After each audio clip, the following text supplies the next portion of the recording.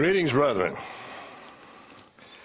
Certainly want to thank Mrs. Winnell for that beautiful special music. We enjoy that so much and appreciate it. It adds so much to services. I want to thank Mr. League for that interesting introduction. And I want to thank God that he is a pastor and not a prophet.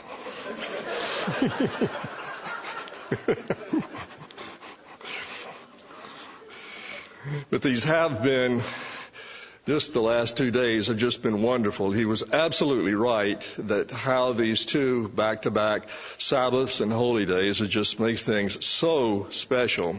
Yesterday evening, Marcia brought out a supper she'd already prepared. We had it on our back porch. Such a pleasant, peaceful evening that we've enjoyed. The morning was so good. Indeed, God's holy time is a great and wonderful blessing for us all. Turn, if you would, please, to John chapter 6, verses 32 through 34. John chapter 6, verse 32 and 34. You might want to mark this, John 6, in your Bible. We're going to be referring back to it from time to time.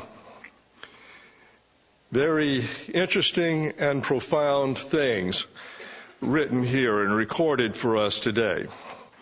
Beginning in verse 32, it goes, "Then Jesus said to them, 'Most assuredly I say to you, Moses did not give you the bread from heaven, but my Father gives you the true bread from heaven.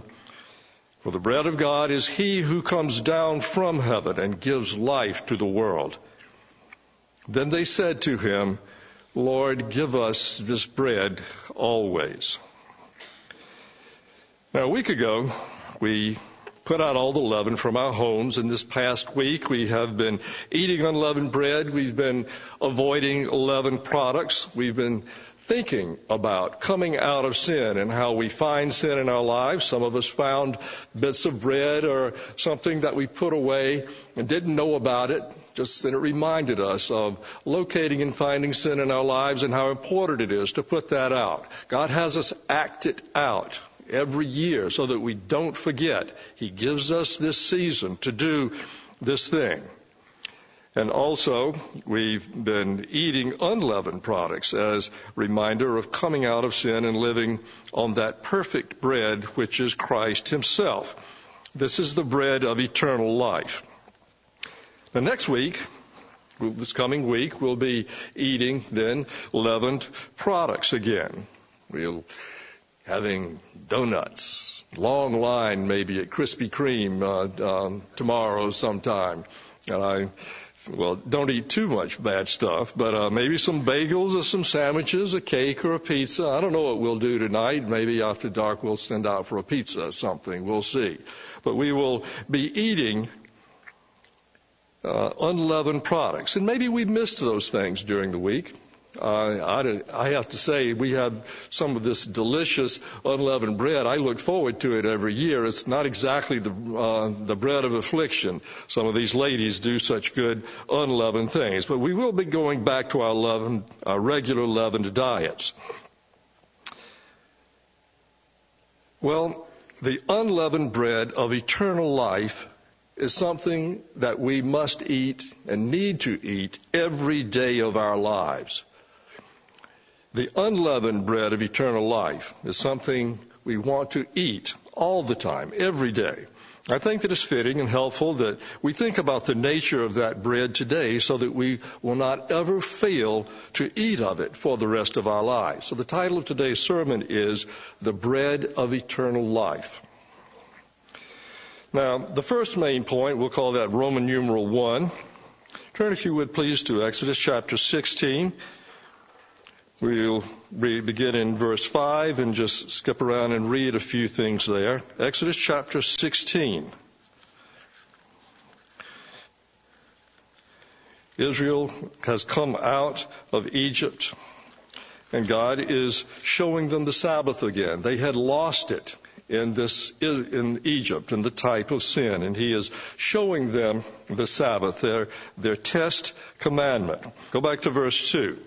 The whole congregation of the children of Israel murmured against Moses and Aaron in the wilderness, And the children of Israel said unto him, would to God we had died by the Lord of the hand in the land of Egypt, whether we had sat by the flesh pots, and we did eat bread to the full. For you have brought us into the wilderness to kill us and this whole assembly with hunger. And then the Lord said unto Moses, behold, I will rain bread from heaven for you. And the people shall go out and shall gather a certain rate every day, that I may prove them whether they will walk in my law or not. A test commandment. Are you going to walk in my law? The Sabbath. I'm going to give this to you and show you where it is.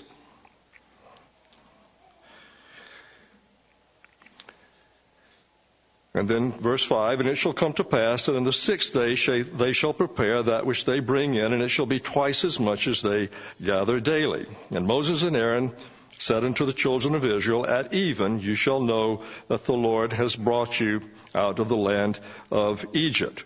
Look down then in verse 22 and 23.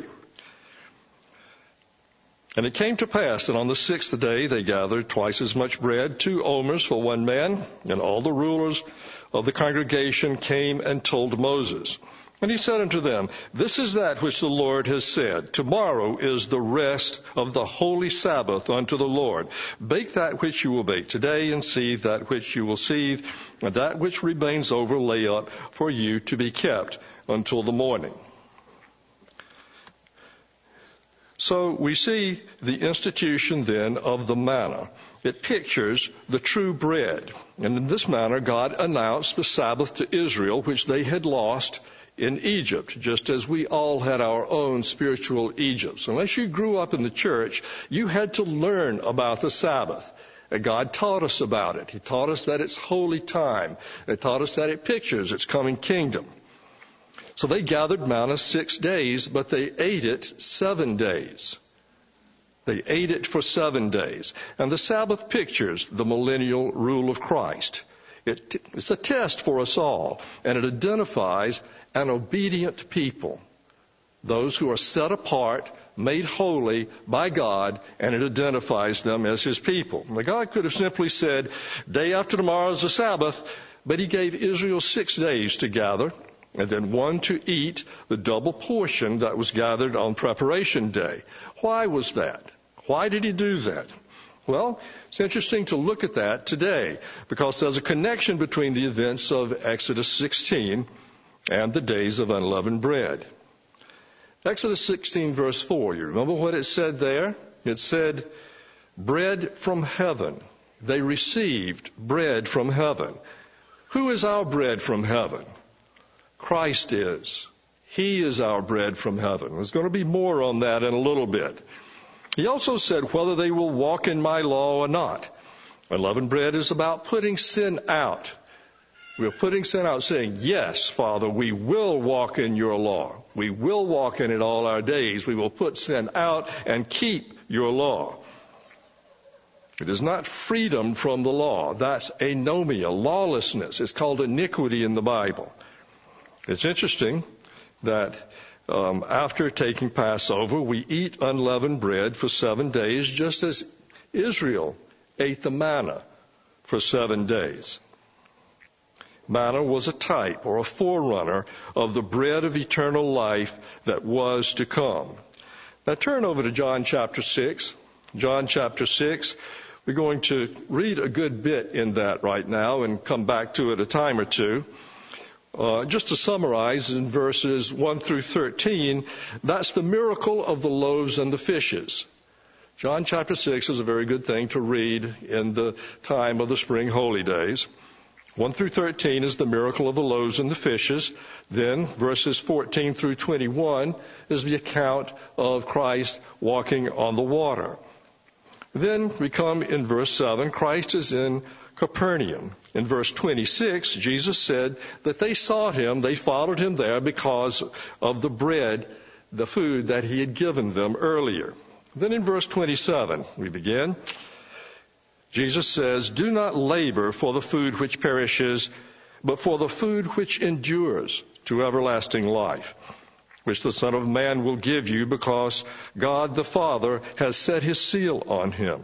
And they said to him, "What shall we do that we may do the works of God?" Jesus answered and said unto them, "This is the work of God, that you believe in him whom he sent." Therefore they said to him, "What sign will you perform then, that we may see and believe you now? We'll see and believe you. And what work will you do? Our fathers ate the manna in the desert. As it is written, he gave them bread from heaven to eat." Remember, they had just seen the miracle of the loaves and the fishes. They had just seen a miracle where Christ gave them food, bread. Then Jesus said to them, "Most assuredly I say to you, Moses did not give you the bread from heaven, but my Father gives you the true bread from heaven. For the bread of God is he who comes down from heaven and gives life to the world." Christ is the bread of God.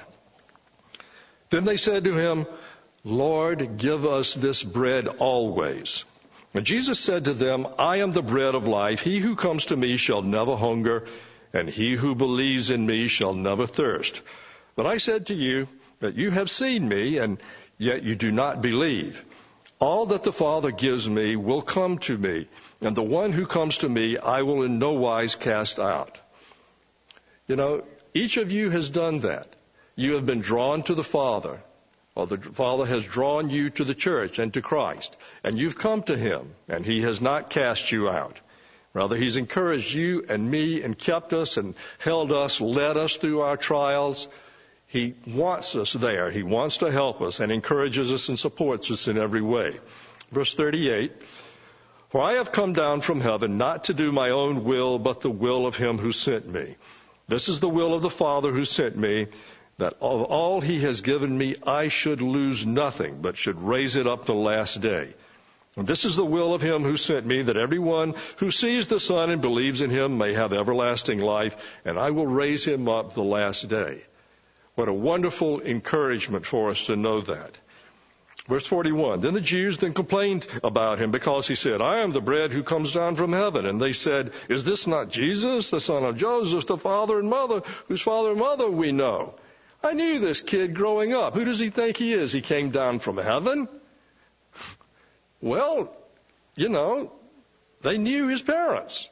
So they had trouble believing. Verse 43, "Jesus therefore answered and said to them, 'Do not murmur among yourselves.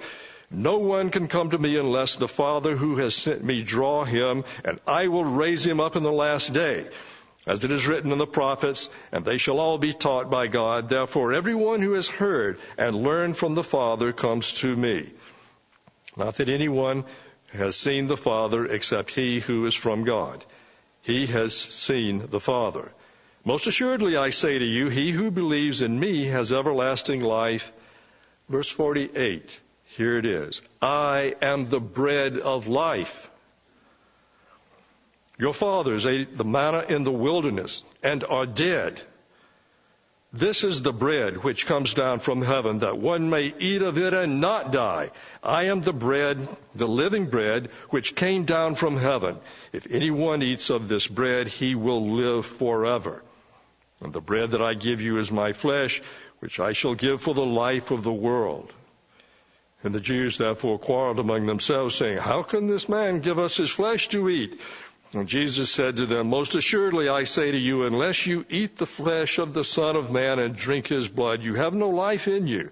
Whoever eats my flesh and drinks my blood has eternal life, and I will raise him up the last day.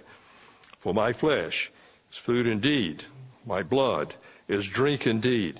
He who eats my flesh and drinks my blood abides in me, and I in him. As the living Father sent me, I live because of the Father. So he who feeds on me will live because of me." Feeding on Christ. How much have you heard that? How often do you hear it? It's because it's important, brethren. Important. Verse 58. "This is the bread which came down from heaven, not as though your fathers ate the manna and are dead. He who eats this bread will live forever." These things he said in the synagogue as he taught in Capernaum. Why did we eat unleavened bread for 7 days? Israel ate manna for 7 days. They gathered for 6.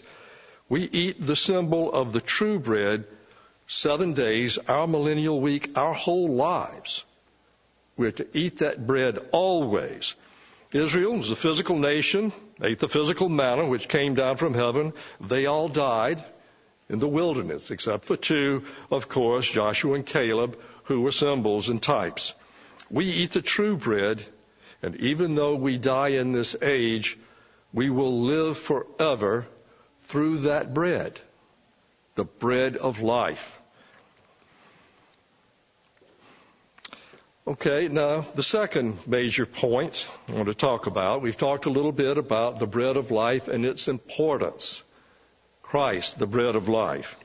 So maybe we should learn a little more about that bread of eternal life that it brings. Several points about it. I'm going to do several points. The first one is that the Father gives it. The Father gives this bread. We'll do a quick review of John 6, where we just read.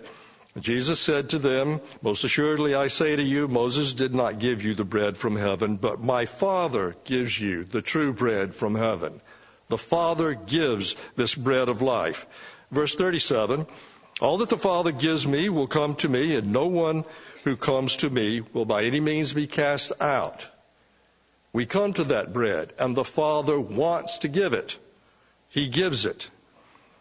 Verse 39, "This is the will of the Father who sent me, that of all he has given me I should lose nothing." Verse 65, "And he said, therefore I have said to you that no one can come to me unless it has been granted to him by the Father." So it's the Father who gives this bread of life. Now the second point about that, the Father wants to give it. It is his will to give it. Christ said he came to do the will of the Father, not his own, and it is the will of the Father to give us this true bread that enables us to live. Speaking of the church, Jesus said in Matthew 7, 8 through 11, Matthew 7, we'll begin in verse 9, if you would. And I always thought this was a very encouraging and interesting scripture and an interesting reference that Jesus used. We're going to connect that with another scripture in just a moment. In Matthew 7, beginning in verse 9, he said, "Or what man is there among you, if his son asks for bread, will give him a stone?" Can you imagine that? Kid comes home from school and says, "Dad, boy, I'm starving. I missed lunch today. Can I have something to eat?" "Here, kid, eat a rock. Here's a stone to eat." Or if he asks for a fish, we'll give him a serpent. Can you imagine? That's just unthinkable that a loving father would do that. Even a mean, unloving father wouldn't do such a thing. If you, being evil, know how to give good gifts to your children, how much more will your Father who is in heaven give good things to those who ask him? Matthew 6, verse 26. Matthew chapter 6 and verse 26. Once again, Jesus reminds us that it is our Father who feeds us. Our Father feeds us. Just like a good father in a complete, righteous Christian family, the father's the bread earner of the family. That's what we call him. And often the wife works too. In these modern times, that's needed, and we understand that. But the father's the breadwinner. We even have that phrase. And he brings the bread home for the family. In the church, he doesn't bring home the bacon. He brings home the bread. Jesus said, "Look at the birds of the air, for they neither sow nor reap, nor gather into the barns, yet your heavenly Father feeds them. Are you not of more value than they?" The Father will feed us daily on the bread of life if we will only eat. If we only eat. Can you imagine a loving father that's got a child and he brings the child food and the child won't eat. "Look, you haven't eaten in 2 days. Here's food." "No, I don't want anything. I'm not hungry." That would make you feel horrible. Are we spiritual anorexics? Here it is, food. We don't eat it. We don't partake of it. Are we spiritual anorexics? How long can you go without eating? A week? Will you not become weak if you do that? You fasted before. Do you go on spiritual fasts where you eat none of the Word of God, this bread that He has for us? Let's not be spiritual anorexics. Turn to Matthew 4, 1 through 5. Matthew chapter 4, verses 1 through 5. Jesus' temptation by Satan. I always connected this scripture with Matthew 7. I'll show you why in a moment. Just my own little thing. Matthew chapter 4, verses 1 through 5. This is Jesus' temptation by Satan. Then Jesus was led up by the Spirit into the wilderness to be tempted by the devil. And he had fasted 40 days and 40 nights. Afterwards he was hungry. Now, when the tempter came to him, he said, "If you are the Son of God, command these stones to become bread." But he answered him and said, "It is written, man shall not live by bread alone, but by every word that proceeds from the mouth of God." Christ was fasting not to weaken himself, but to strengthen himself spiritually before the encounter with Satan. He was strong spiritually. But think, here's a situation. Remember we read just a minute ago where a father, son asks him for bread. He's hungry, he's starving, and he gives him a rock. Where have you ever heard of that happening? Here it is. Christ was starving, and Satan offered him a stone to eat. He didn't even offer him, he didn't even change it into bread himself. He lacked the competence. He lacked the power to do it. He said, "Here, you do it. Here's a rock. Have something to eat." And Christ took nothing from him. Nothing. Not even a stone would he take from Satan. Satan had nothing in him. Satan gave him nothing. He accepted nothing from Satan. You know, I like to often point out, God's Word nourishes. This is true nourishment. But what kind of nourishment do you get during the week from the world's popular culture? What do you get from Satan's world, from television? What do you get when you watch that? What do you get when you listen to the world's music, to the violent and the ugly lyrics that we have? What does Satan feed us in the popular culture of the day? Stones. He's feeding us stones. Certainly not God's Word. Kids, here's a note. Take a note. Don't eat rocks. It's not good for you. That's what Satan has to feed us with. Now, we're talking about the bread of life. We're going to move on to the next one. We've already mentioned that the Father gives it. The Father wants to give us. So number 3 is, let's see how He gives us this bread of life. How He gives it to us. Turn to Deuteronomy 8, 1 through 4. The scripture in Deuteronomy that Jesus quoted to Satan becomes even more interesting when we view it in the context of the days of unleavened bread. Jesus was unleavened, sinless, completely sinless, and remained so. This scripture becomes really interesting when we think about it in the context of unleavened bread. Let's follow up on it. Every commandment which I command you today, you must be careful to observe, that you may live and multiply and go and possess the land which the Lord swore to your fathers. And you shall remember that the Lord your God gave you all the way these 40 years in the wilderness. 40 years in the wilderness, just as Christ spent 40 days, to humble you and to test you and to know what was in your heart, lest you whether you would keep His commandments or not. So He humbled you and allowed you to hunger and to feed you with manna, which you did not know, nor did your fathers know, that He might make you know that man shall not live by bread alone. There it is.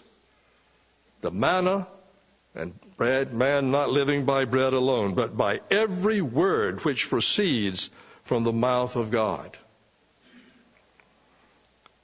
That word is the bread of life. And that's why Dr. Meredith constantly says, feed on Christ. Feed on Christ.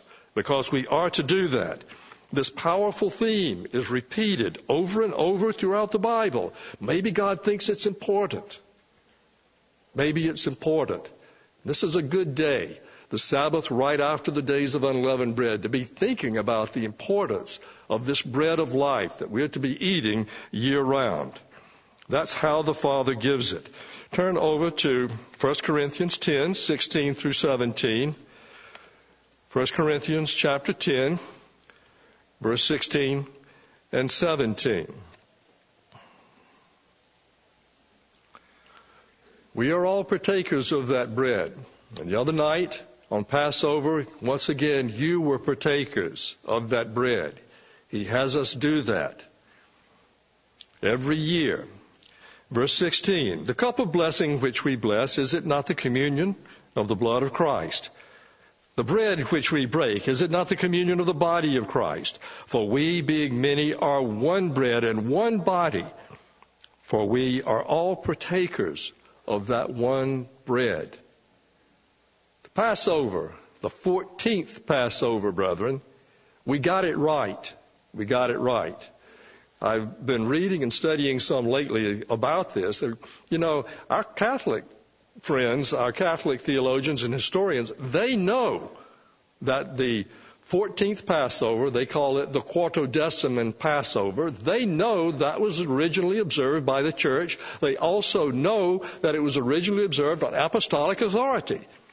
That's why it was done. They don't really question that. They just know they changed it later on and don't particularly care. But we keep it. We keep it. And you can keep it. If you take those symbols and the bread of wine and water on any other day, you know, that's not the Passover. It's not the body and blood of Christ. It's just a snack. If you do it some other time. This is the true bread. And Christ has His church do it. This is unique to us, brethren. It's been reestablished. How important is this to us? How important? Okay, the fourth point, some instructions about this food, this bread of life that we're given. Turn to John 21, verses 15 through 18. John chapter 21, verses 15 through 18. Jesus gave Peter an instruction which he subsequently relayed to the ministry. It's very important for all of us. Verse 15, so when they had eaten breakfast, Jesus said to Simon Peter, Simon, son of Jonah, do you love me more than these? And he said to him, yes, Lord, you know I love you. And he said to him, feed my lambs. And he said to him a second time, Simon, son of Jonah, do you love me? And he said to him, yes, you know I love you. He said to him, tend my sheep, pasture them. Verse 17, and he said to him the third time, Simon, son of Jonah, do you love me? Peter was grieved because he said to him the third time, do you love me? And he said, Lord, you know all things. You know that I love you. Jesus said to him, feed my sheep. Feed my sheep. With what, brethren? The bread of life. The Word of God. So then, the fifth point, the last one in this series, he told him to feed the flock with what? Well, of course, the bread of life, which is every word that proceeds from God. Turn to 1 Peter 5, 2 through 4. 1 Peter chapter 5, 2 through 4. We're seeing this instruction, this bread of life, goes from the Father through Christ. Then instruction to feed them goes to Peter, the chief apostle. Then it comes down to whom? Peter later instructed the ministry. 1 Peter 5, beginning in verse 2. Feed the flock of God which is among you, taking the oversight thereof, not by constraint, but willingly. Not for filthy lucre, but of a ready mind. Neither as being lords over God's heritage, but being examples to the flock. And when the chief shepherd shall appear, you shall receive a crown of glory that fades not. Feed the flock. Feed the flock with what? Revelation chapter 2, verse 17. Revelation chapter 2 and verse 17. We're kind of doing a little Bible study on this subject. You could see this appears over and over and over in God's Word. This is a constant theme that He has. It's important for us, especially to remember this time of year. Verse 17, he that has an ear, let him hear what the Spirit says to the churches. To him that overcomes, I will give to eat of the hidden manna. The hidden manna. Well, that hidden manna is doubtless reference to the bread of life that we eat, but the world can't see. The world doesn't know about it. They look, they see something different. They don't know who the true Christ is, and if you tell them, they'll reject it and say, well, that's heresy. There's something wrong with you if you do that. Let me digress for a moment. There's an interesting speculative point about this. I was reading in Unger's Bible Dictionary one time under the topic of manna, and it turns out there's a Jewish tradition, an old one, about the manna. It says that the author of Hebrews 9:14, we believe that's Paul, includes a golden jar holding manna among the contents of the Ark of the Covenant for a memorial. It was a constant tradition of the Jews that the Ark, the tables of stone, Aaron's rod, the holy anointing oil, and the jar of manna were hidden by Josiah when Jerusalem was taken by the Chaldeans, and that these shall be restored in the days of the Messiah. Well, that's speculative, but wouldn't that be wonderful if somewhere that jar of manna is hidden somewhere, and when the true manna comes out and is revealed, that is revealed again as well. Well, I don't know that, but it's a pleasant thought in any case. But what is the nature of the promised eternal life that God gives?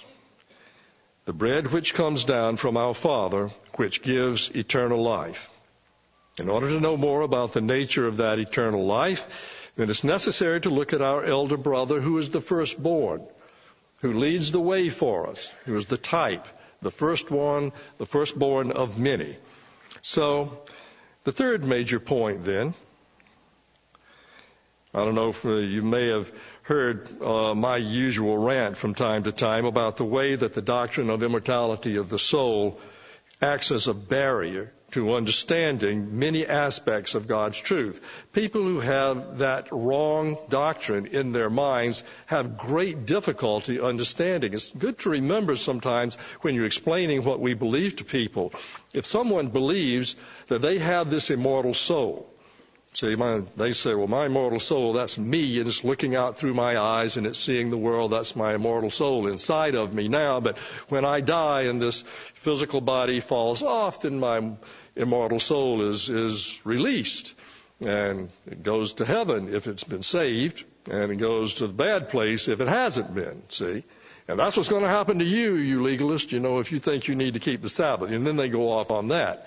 Well, this prevents them from understanding so much if they have this particular problem. It keeps them from understanding the nature of the eternal life. They can't understand that. They can't understand the gospel of the kingdom of God or what the kingdom of God is. They say, well, maybe it's in heaven, or they can't understand that it's on earth. They don't understand about the resurrected saints. They don't understand that we are justified now, and having been justified, we shall be saved by His life, by His resurrection. All of those things they can't know because of this one barrier, this one frustrating barrier that Satan has put in their minds. So let's go over this just a little bit. Turn to 1 Timothy 6, verses 14 through 16. 1 Timothy chapter 6, verses 14 through 16.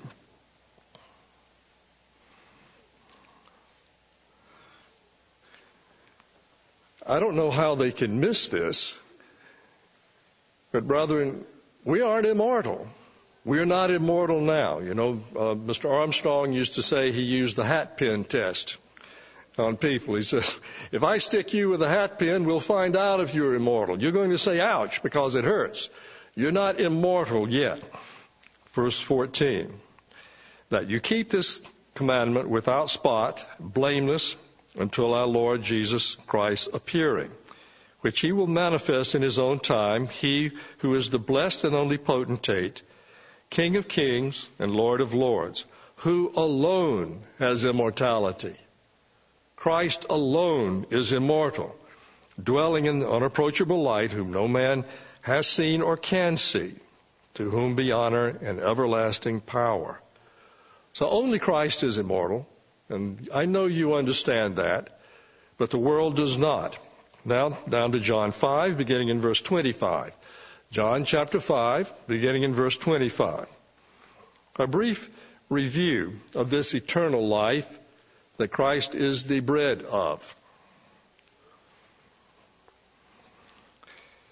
Beginning in verse 25, most assuredly I say to you, the hour is coming, and now is, when the dead will hear the voice of the Son of God, and those who hear will live. As for the Father, for as the Father has life in himself, so he has granted to the Son to have life in himself.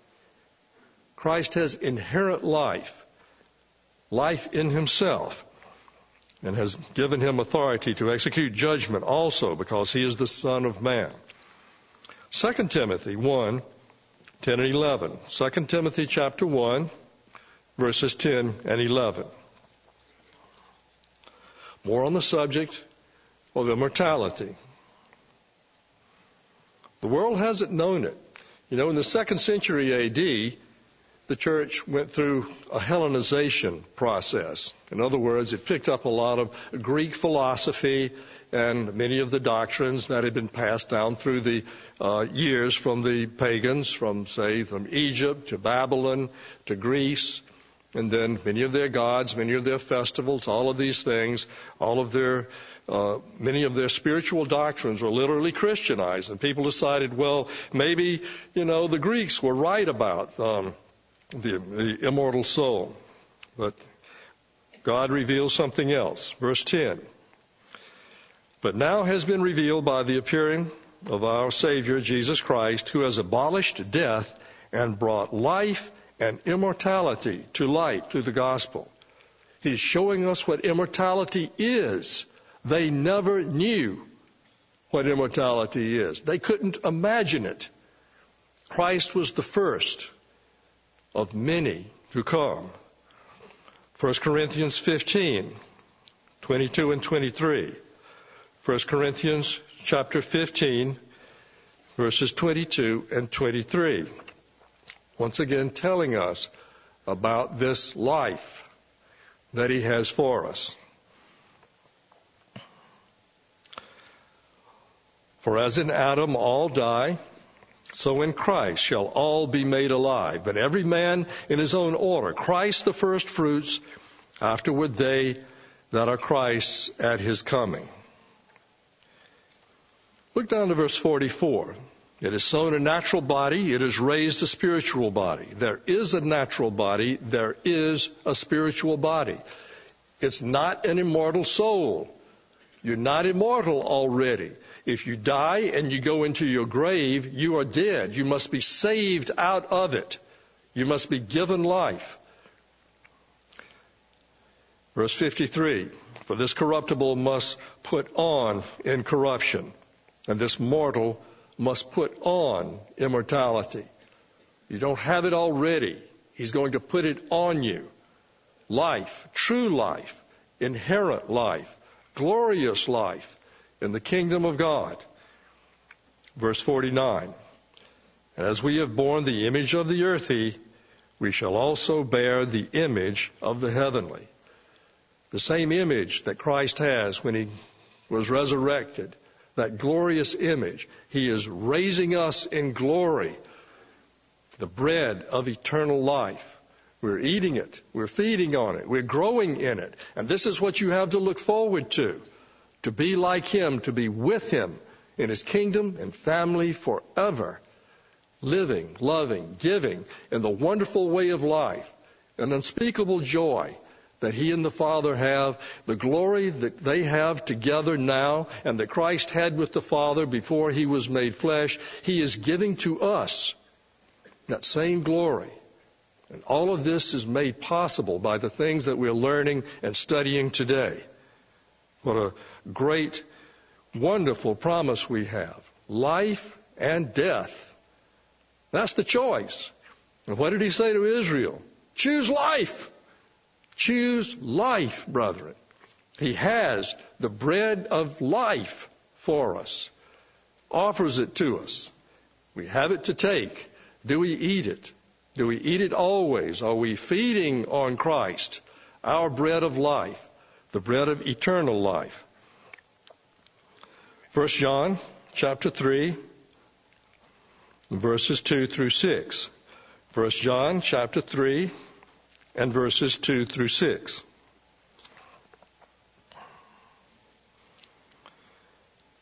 Beloved, now we are children of God, and it has not yet been revealed what we shall be. But we know that when he is revealed, we shall be like him. Inherent life, immortal, glorified. For we shall see him as he is. Verse 3. And everyone who has this hope in him purifies himself just as he is pure, remains unleavened. We're going to see that's connected here a lot. When God mentions this life, when he mentions the immortality that we have, he connects it with this matter of remaining unleavened. Let's look at that just again, once again. Everyone who has this hope in him, the hope of life, purifies himself just as he is pure. You are unleavened, brethren. We are to remain that way. Whoever commits sin also commits lawlessness, and sin is lawlessness. And you know that he who was manifested to take away our sins, that is to make us unleavened, as you are today, and in him there is no sin. He was the first always unleavened, the perfect sacrifice, the unleavened bread which we eat, the bread of life. Verse 6, whoever abides in him does not sin, stays unleavened. Stays unleavened. That's what he teaches us. He repeats it a lot, doesn't he?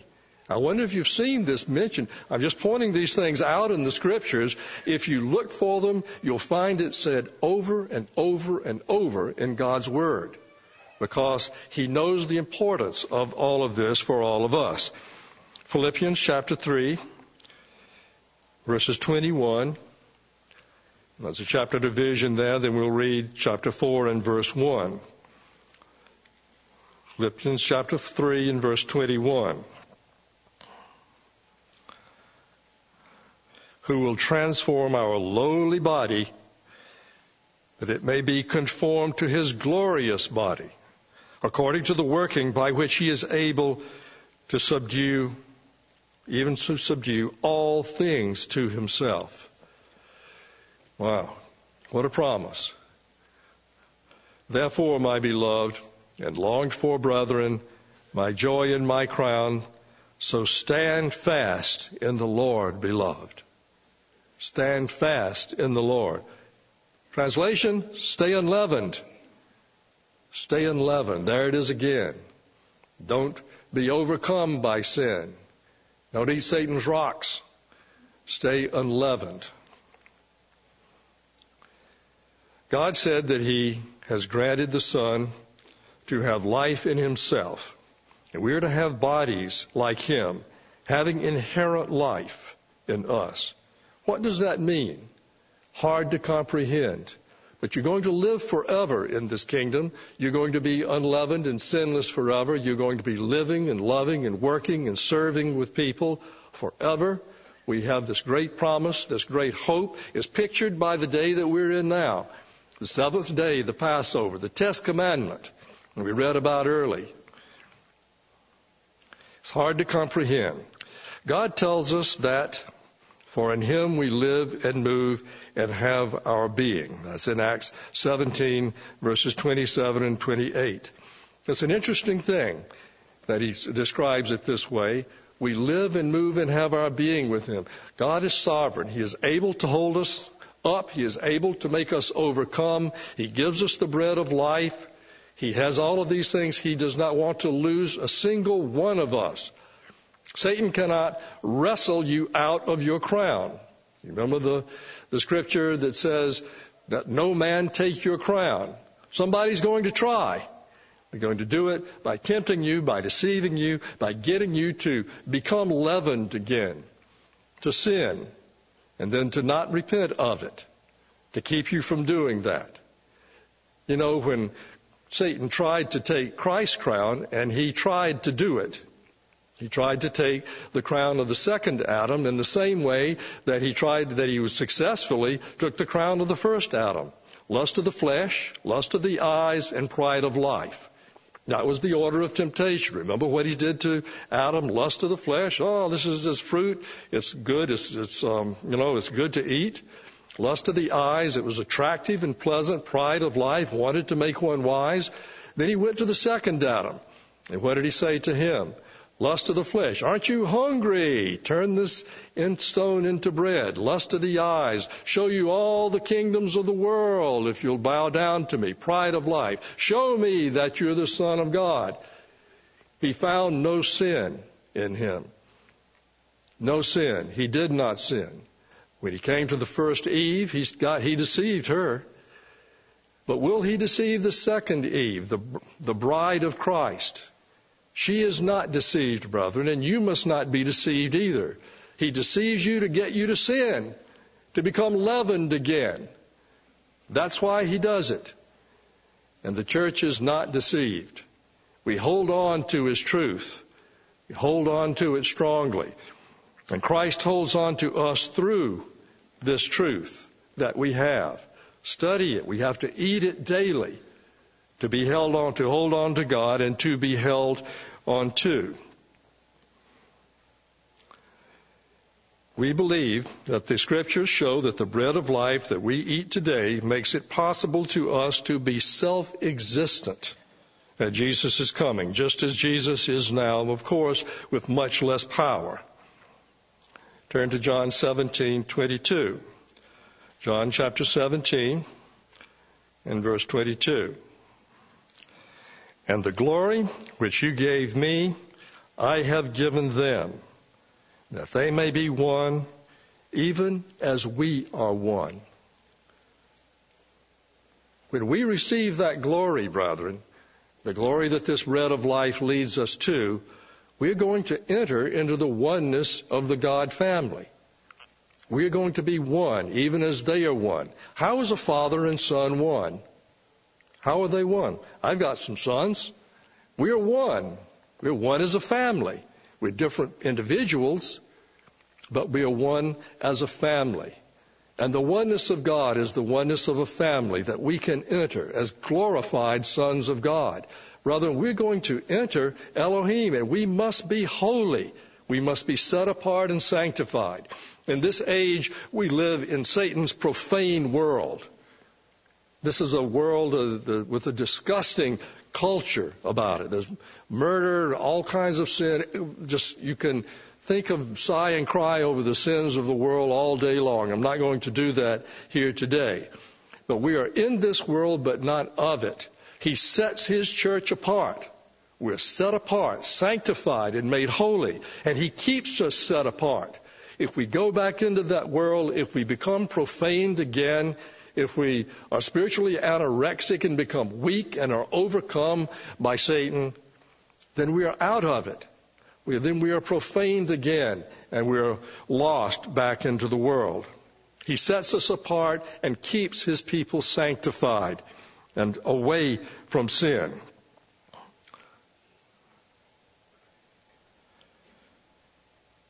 So it's easy to see why God is so concerned about us, first, staying spiritually unleavened, and second, constantly feeding on the bread of life that he gives us in Jesus Christ. If you are leavened, if you are profaned by sin, you cannot have eternal life. You don't have an immortal soul. There's nothing immortal about any of us here today. And when we die and we go into our graves, we must be rescued from that grave. You don't have the power to raise yourself up when you're in the grave. Only God can do that. And he can raise you in a physical resurrection like he will do for all of the world in the days that the last great day pictures. We know that. But someone who is still in their sins and is profaned by sin, still leavened, that person cannot be resurrected to immortality because God is holy. Elohim is holy. And those who enter it by resurrection to immortality must be holy also. There's nothing profane, nothing unholy may enter the family of God. That's why it talks about the importance of us being holy and set apart and sanctified all of the days of our lives. You remember that scripture that says that the wages of sin is death? We won't turn to it, but it is literally true. Literally true. You cannot have life changed to immortality, enter Elohim, enter the family of God, unless you are unleavened and not in your sins. Holy, sanctified, set apart children of God. Then if you are, you can be raised to immortality and live forever. That's why it's so important that we do not sin willfully. We hear sermons about not being willful, not being, I want to do this, I want to do that. Because if we sin willfully, then there's no more sacrifice for sin. What a terrible situation to be in for that to happen. Are we studying God's Word? Are we praying regularly, like we are encouraged to do? Are we fasting? Are we repenting? Are we keeping God's law and living in His way of life? It's important because we hear this repeated over and over again in God's Word. Do we feed on Christ daily? Are we feeding on Him daily? Are we partaking of that Word that He has for us? What is your daily bread? Television? Is that some? Is your daily bread the popular culture of the world, the music? Yeah, those things can be nice. But just remember, please, don't eat rocks. Don't eat rocks. That's what Satan has for us. We want to eat and feed on the bread of life. Do we eat that unleavened bread of life daily, year-round? That's what we need to remember as we go out into the coming year right now, to feed on that bread and to feed on Christ. Turn back to John chapter 6 once again. John chapter 6. Looking at that once more briefly.